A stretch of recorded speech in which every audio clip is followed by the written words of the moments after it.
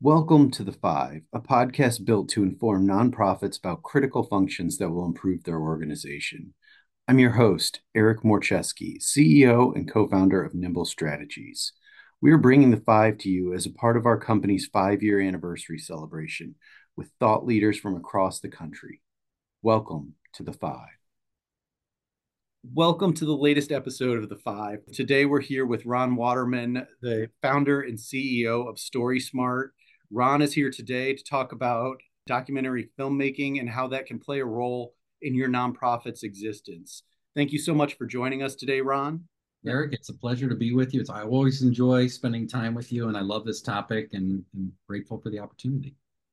Thank you so much, Ron. We're really looking forward to it. I think it's a really interesting and a different topic than maybe some nonprofits are thinking of. Can you tell us a little bit about your background, Ron? Sure. Well, I'm the founder and CEO of StorySmart, and StorySmart is a cinematic storytelling company that enables discerning clients to have their story produced by professional filmmakers in a Hollywood quality way, but they own it as though they did it themselves. Now, our focus has been primarily on this topic of documentary filmmaking. And my background is not documentary filmmaking. Full transparency, I've had career ADD. I do have a degree in journalism and communications, and I was going to go to film school and ended up pursuing journalism instead.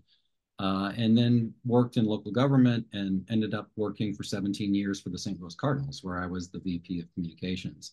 And what I saw during that period of time really informs everything that I do today, which is we're living through this really amazing time period where communication technology has been democratized to the point where nonprofit organizations, museums, individuals, frankly, can reach anyone anywhere in the world using things like this, like a podcast, right? Like this is an example of you being a media outlet and producing your own content, right? And that is the big paradigm shift. And so I founded StorySmart really to help people share their story in an impactful way that connects with their target audience. And one of the things I try to drive home to people is you are a media outlet. You're the big network. You're the big film studio.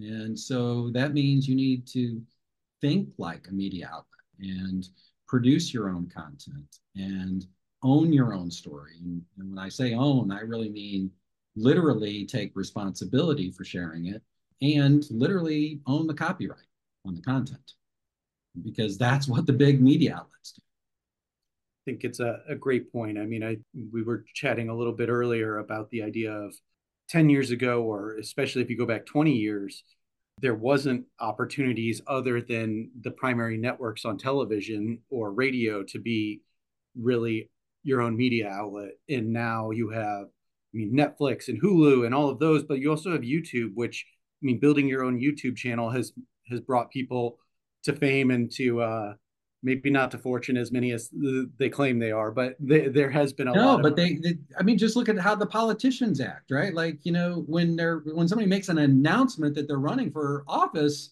it's a video. Like they're just posting a video, right? Like we had a president who tweeted all the time. And when he would tweet, people would react and right? Like, so that's the fundamental reality is there's been this democratization of media and the barrier to entry to communicate and connect with your own audience isn't there anymore. It used to be that if you wanted a documentary to be made about you, you would have to convince somebody like a Ken Burns, right, to produce that, or go to a local media outlet. And I'll never forget. I mean, there was sort of that paradigm shift happened for me with the Cardinals. You know, I realized that we were set up to spoon feed information to newspaper writers primarily to write about the team in the hopes that fans would read about it and then they would buy tickets, right? But we had 13.7 million people going to our website every month during the baseball season, right? Like, I mean, we had this massive audience that we could communicate with if we were set up to do that. And so we went about setting ourselves up to do that. I ended up hiring filmmakers, journalists to share our story. And, I mean, something as mundane or as exciting, depending on your point of view, as the bacon wrapped hot dog.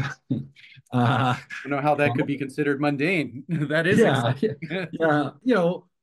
I'll never forget when we released the new menu, we did a story about the bacon wrapped hot dog. And the amount of views that we got on our website about that were just tremendous. And it sort of makes sense, right? Like we're in this world where if you want to find out about something, what's the first thing that you do? You go and search it, right? Or you ask Alexa, or eventually we'll have a little AI assistant, right? Yeah.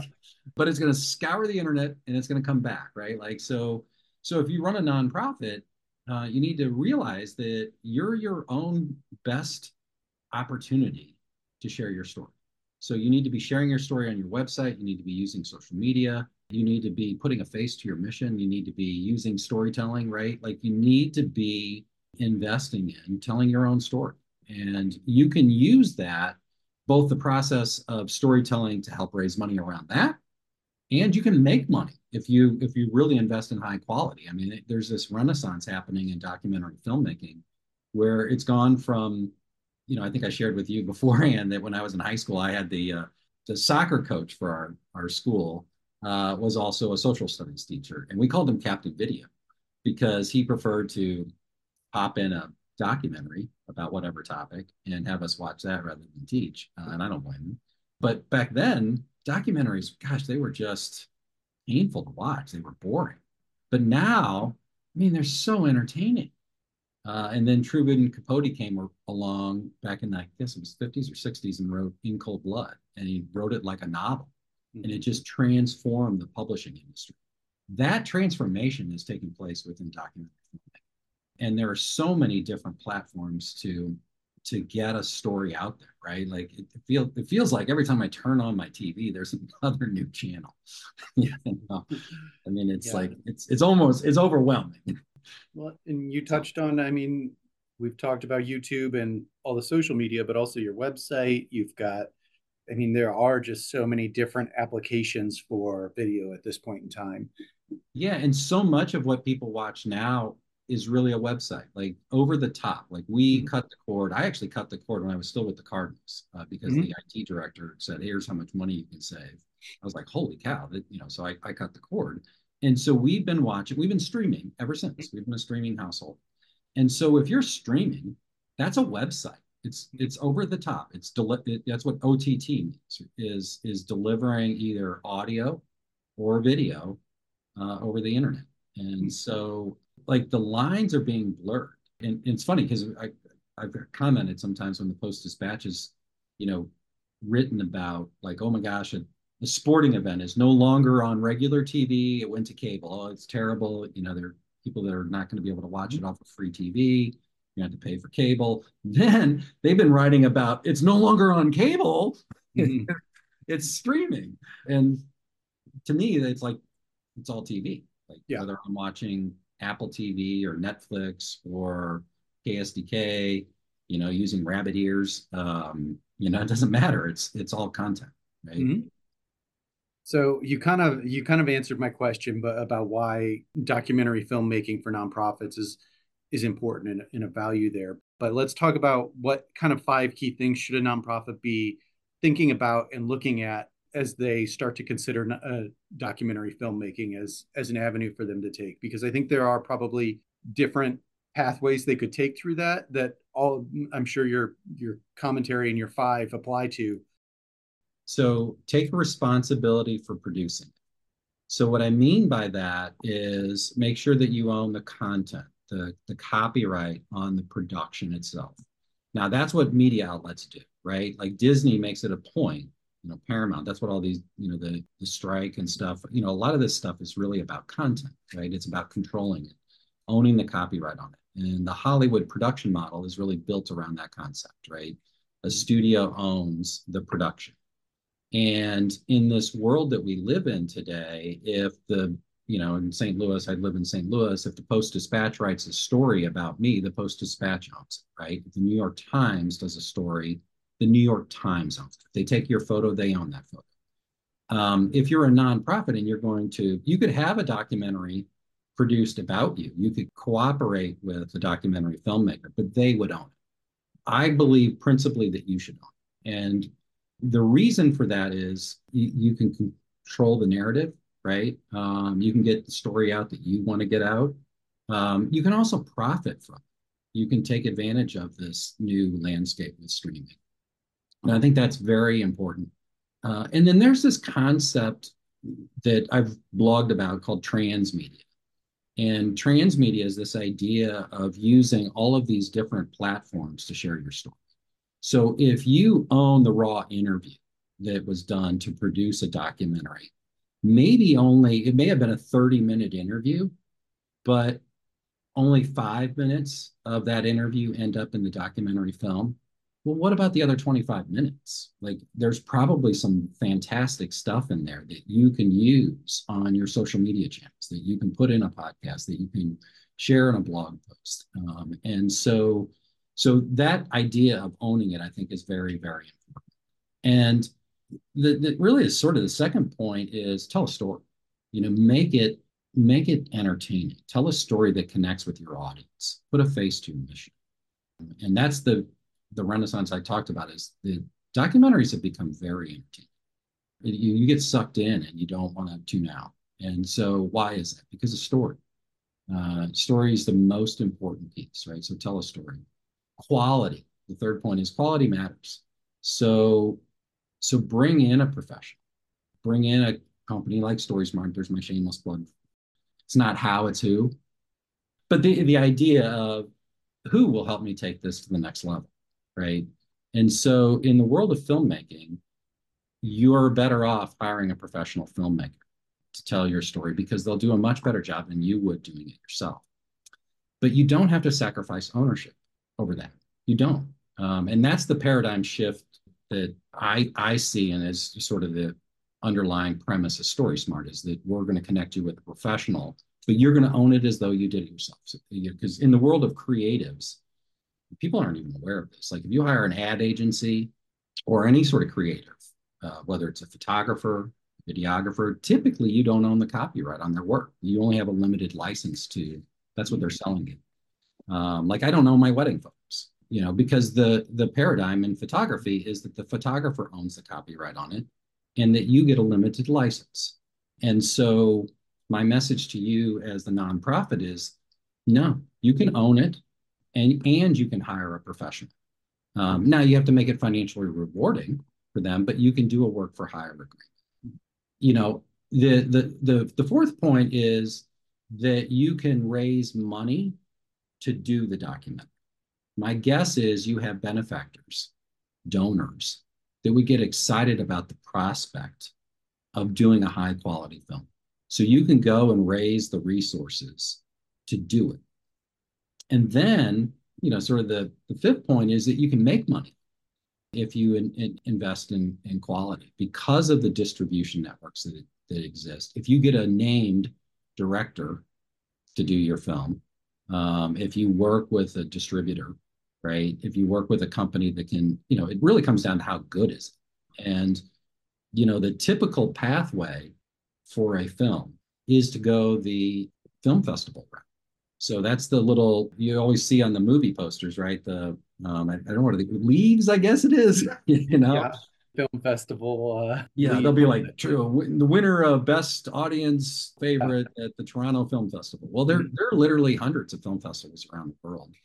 And, film festivals are where the major studios distribute and try to put films in front of audiences.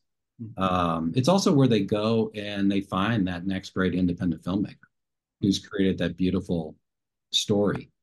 And, the one thing about the Hollywood model that people don't realize, and I think is really what was behind the strikes, is for the longest time, the distribution of content and the creation of content have been separated.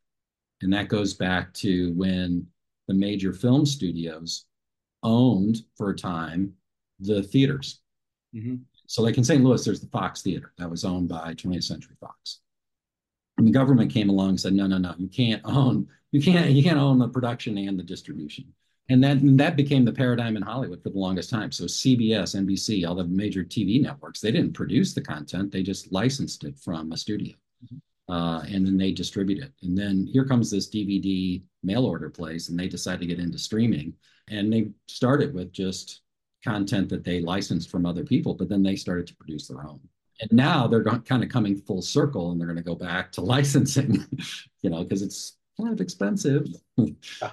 to produce. Especially so many of them are trying to produce really feature shows or movies, and I think that gets really expensive when you get to expensive actors and actresses.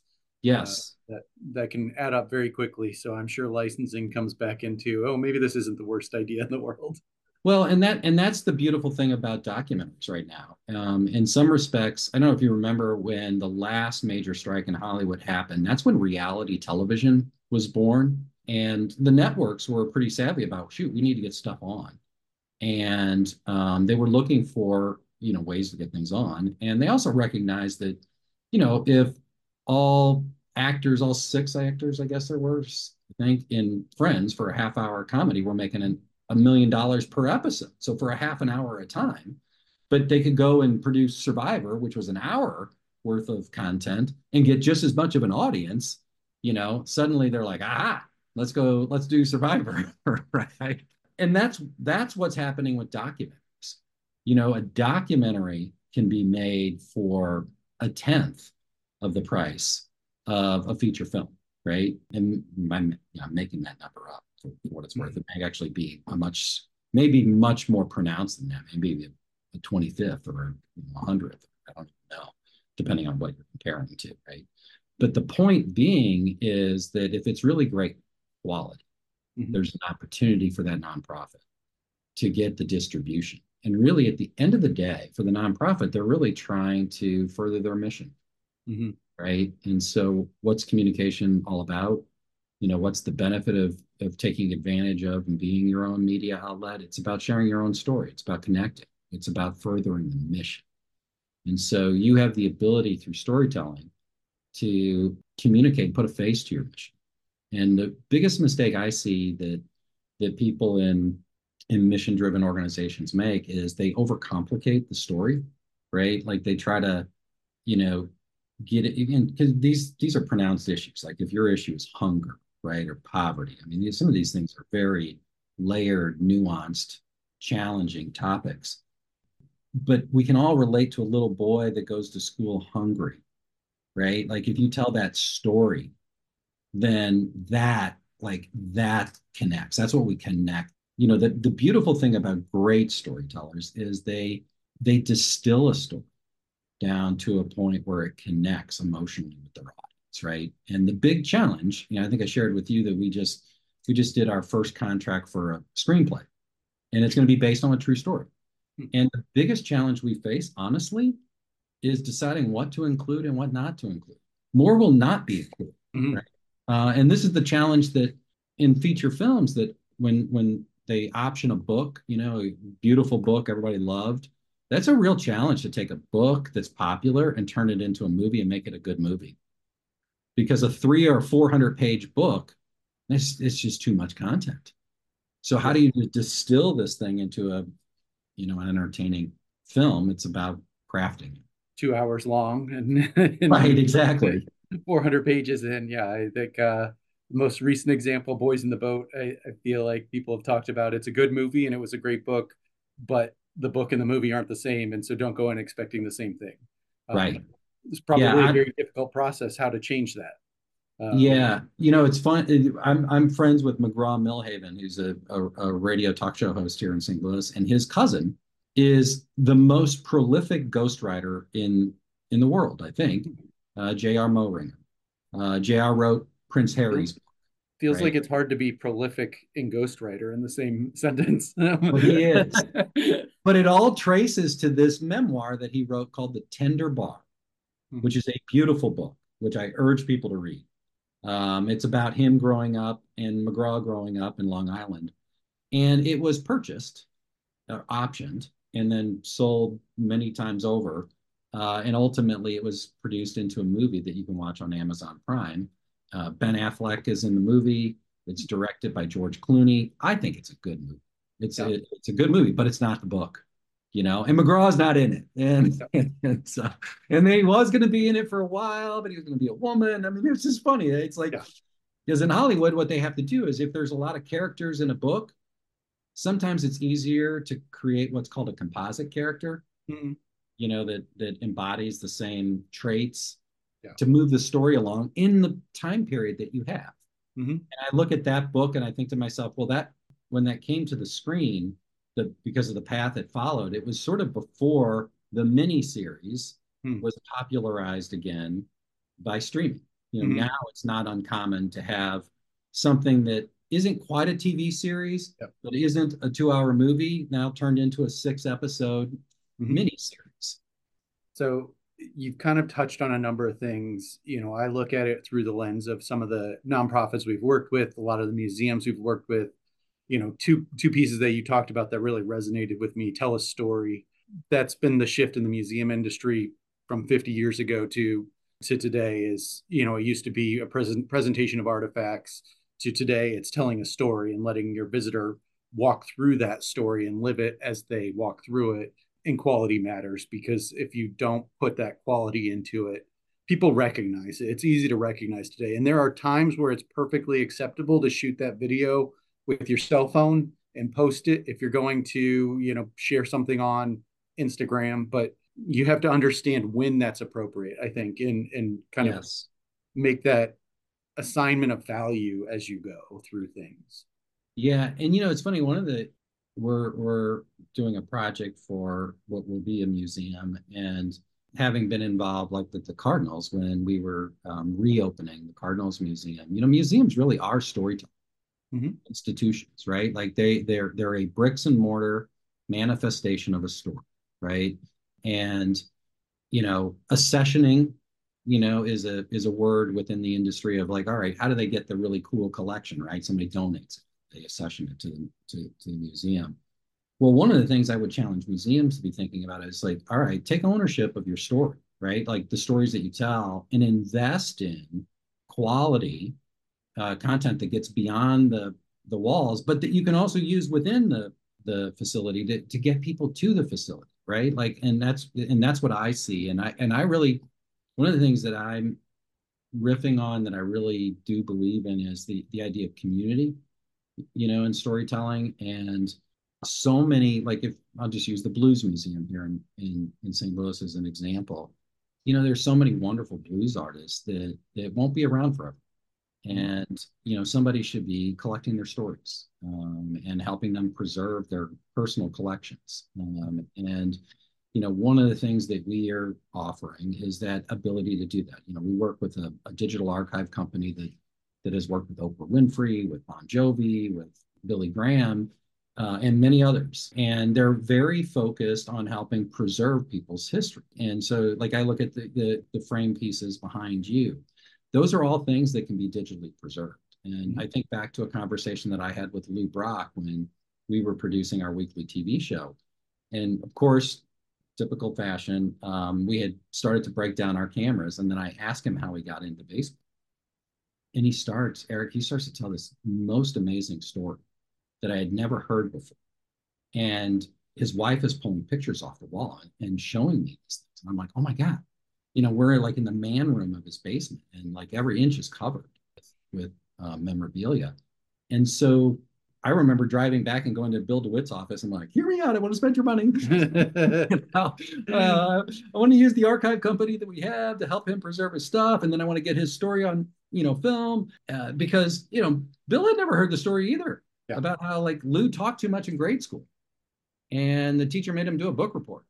And he picked a book about baseball. And that's how he got interested in baseball. He never played organized baseball really until college. Yeah.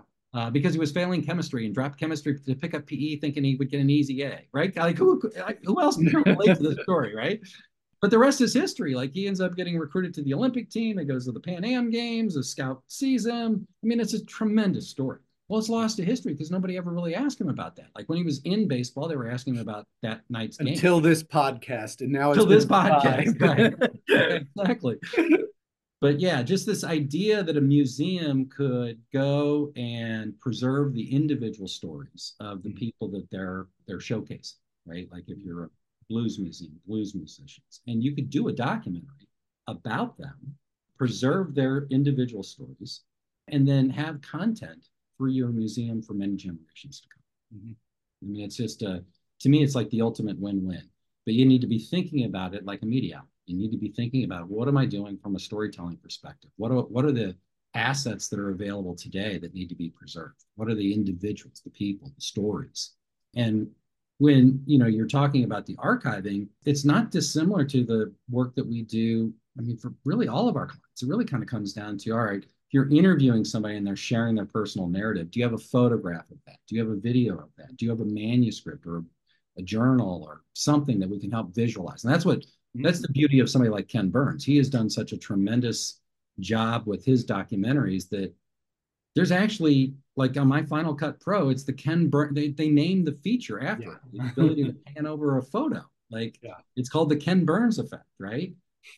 So he was able to take an old photo and make it come alive on screen, right? Mm-hmm. And so in the world of museums, people get this, right? Intuitively, like it's like, hey, we need to preserve that person's journals, right? We need to preserve those photographs, those, depending on who they are, it's things ephemera that you don't even think about. The rest of us don't think about, but it's what we're looking at in that museum case when we're at a museum, right? Like if you go to the Cardinals ones, you're looking at jerseys, right? Baseballs, rings, interesting things. Yeah. So for our nonprofit listeners out there, what are some of the things that you see changing as we move forward in documentary filmmaking that would be of value to a nonprofit? I mean, obviously, the last 20 years we've talked about has had so much change for people in this industry. What do you see coming that would benefit, or people should be cautious of as they move forward into creating some form of documentary, some form of filmmaking? Well, the one thing that's happening universally throughout the economy, just in general, is technology, right? Is transforming the process. So the ability to produce, making it more affordable and enabling really creative things to happen. And actually, a client of mine actually made me aware of this documentary that's on where they used AI to voice the person. They used so the family had said yes, that it was okay to do this, but they simulate the voice of the person who's it's called Goliath, and it's about Wilt Chamberlain. And so it's actual things that Wilt Chamberlain said, and they're using AI to voice it. That type of technology is happening, right? Deep fake technology is real. And what I would suggest to anybody in this space is that be looking at the content that you have and ways in which you can have it come alive, and be protective of the rights that you have, right? So like in the world of storytelling and in Hollywood, it's the derivative rights. So like Hollywood will option a book and they will have derivative rights. So in other words, the rights to do a lot of different things that come from the storytelling. That's the thinking that you need to have as a museum or a nonprofit about your story. And what I see as a real opportunity is that the cost of these things is going to continue to come down because the technology enables it. Just something as simple as transcribing videos is a game changer for people like me in the business that I have. It used to be the journalist, they went and they did an interview, they would have to watch and write down, okay, what point did that happen? And this person said this thing. Now you just send it off to Rev, and 30 seconds later, you have a transcript, right? There's software now that allows you to edit a video, like a Word document. It's called Descript. There are all of these AI features, right? Like I did a blog post about Prince, the Supreme Court decision about, it was an Andy Warhol Vanity Fair case. The point of my blog post was, who's looking out for Prince? But that was the focus of my thing. I'm like, I'm not going to go steal a picture off the internet for my thumbnail. So I go to Canva and I just type in Prince. And what does Canva draw? It draws the musician, not, the Prince of Wales. Isn't that amazing? The case involved a photographer who took a picture of Prince, And then Andy Warhol used the photograph that that photographer took. So the photographer owns a copyright on the photo. Mm-hmm. Prince doesn't, right? Mm-hmm. Prince probably signed a piece of paper conveying his name, image, and likeness to the Mm-hmm. photographers. And at issue was the attribution. Mm-hmm. Really, at the end of the day, it was all about attribution and money. But Vanity Fair used the Prince. Like they didn't do it the first time the story was an article was published, but it was really the second time. And the Supreme Court sided with the photographer, I believe. And all throughout that, I was like, who's looking out for Prince? Yeah. Like, like why did people buy Vanity Fair? It was because he was on the cover, right? The Yes. fact that he was turned into an Andy Warhol print. Like, it was just interesting to me that all these people were fighting about it, right? Vanity Fair makes money selling a Mm-hmm. magazine. They should have known better, right? Like to make sure to do the attribution and all that stuff. But yeah, the point of my blog was who's looking out for Yep. this entertainment? And I think that's, your point to this documentary filmmaking and really kind of the control of rights for all of your production as a nonprofit is owning your process and owning everything that you're doing. That's why I was Yeah, pointing because so out many one. times people will option their story and they'll be turned into a villain of their own story, right? Mm-hmm. And they don't realize that happened, or they give away so much without knowing. And so many of these celebrities that don't own their name, image, and likeness Mm-hmm. because of the process they were involved in. Like the photographer owns the photographs, that's it, this work that we're going to be doing for a museum. That's, we're looking for a hero shot. Mm-hmm. And so that they can create licensable merchandise and use it Mm-hmm. within the museum. Well, there's anybody that knows in this space, like you can pay a lot of money for photography. Oh my goodness, yes, you can. And if you're doing a documentary, about music, oh my gosh, good luck. I mean, I actually have a friend of mine that's working on a documentary about Fender guitars, and the biggest part of their budget is music. Yeah. Yeah, we did the Bethel Woods Museum, which is Woodstock, years ago, and there was a lot of acquisition of of images for that museum. Yeah, And and probably music rights, right? yeah. Like at the Cardinals, our scoreboard productions would cut together a really cool video. I'll never forget for the 100th, what was it, 120-year anniversary or whatever. There was this great video, but we couldn't put it on the website or the internet, Mm-hmm. social media, because our license, Mm-hmm. the sync license that we had, allowed us to show the video within the ballpark, but we Mm-hmm. couldn't afford what it would cost to share it with people on Facebook and Yeah. So Cardinals.com. if the Cardinals can't afford it, your nonprofit can't afford it. Yeah, That's right, the right, right. thing. Um, yeah, but really, at the end of the day, all this stuff is intellectual property, right? Like it's Mhm. people protecting the property. And so, like, if you get one message from me, one takeaway, it's that own it, own your own, because we're in an era where, look, if somebody wants to find out about you, they're going to go to your website. They're going to make an impression of who you are and what you do based on your website and what you say about yourself, right? Like even if a journalist, I saw this all the time at the Cardinals. When somebody would come to cover us, I knew like we needed to have our own story out there. And what the reporters would do is they go to the website, they look at our social media. They'd be, you know, heck, I'd be sitting in a board of aldermen meeting with a Post Dispatch reporter behind me, as Bill DeWitt's talking and he's tweeting about it. And I'd be like, hey, FYI, the reporter was saying this, this, and this. You may want to Yeah, speak to that. That's the world we're in, right? for sure. Tell your own story. Well, thank you so much. Is there anything you want to close out? I think you really closed it out nicely there with, if nothing else is taken away, own it. You Own your know, story. I think, Own your storytelling, not just like your story is your storytelling. You don't have a story until you tell it. So, it's all about the telling, right? Like otherwise it's just a memory. There's a lot of what I call story source material. Own that too. Definitely if you're a museum, own all is have accessioning agreements. If Ron Waterman's donating that to you, make sure that it yeah. covers you using it in a documentary or putting it on display at the museum. It's like, yeah, I Mhm. donated it, but you can't use it for this, this, and this. Mhm. So Yeah. So I like that. Own it as that key message. Is there anything else you want to share before we yeah, go? just grateful for the opportunity, Eric. I love what you do. I appreciate the opportunity and keep doing what you're doing. Well, thank you so much, Ron. Thanks for joining us. Thank you for listening to The 5. Subscribe to our channel and make sure you catch every episode of The 5 and reach out to Nimble Strategies today for help with your nonprofit.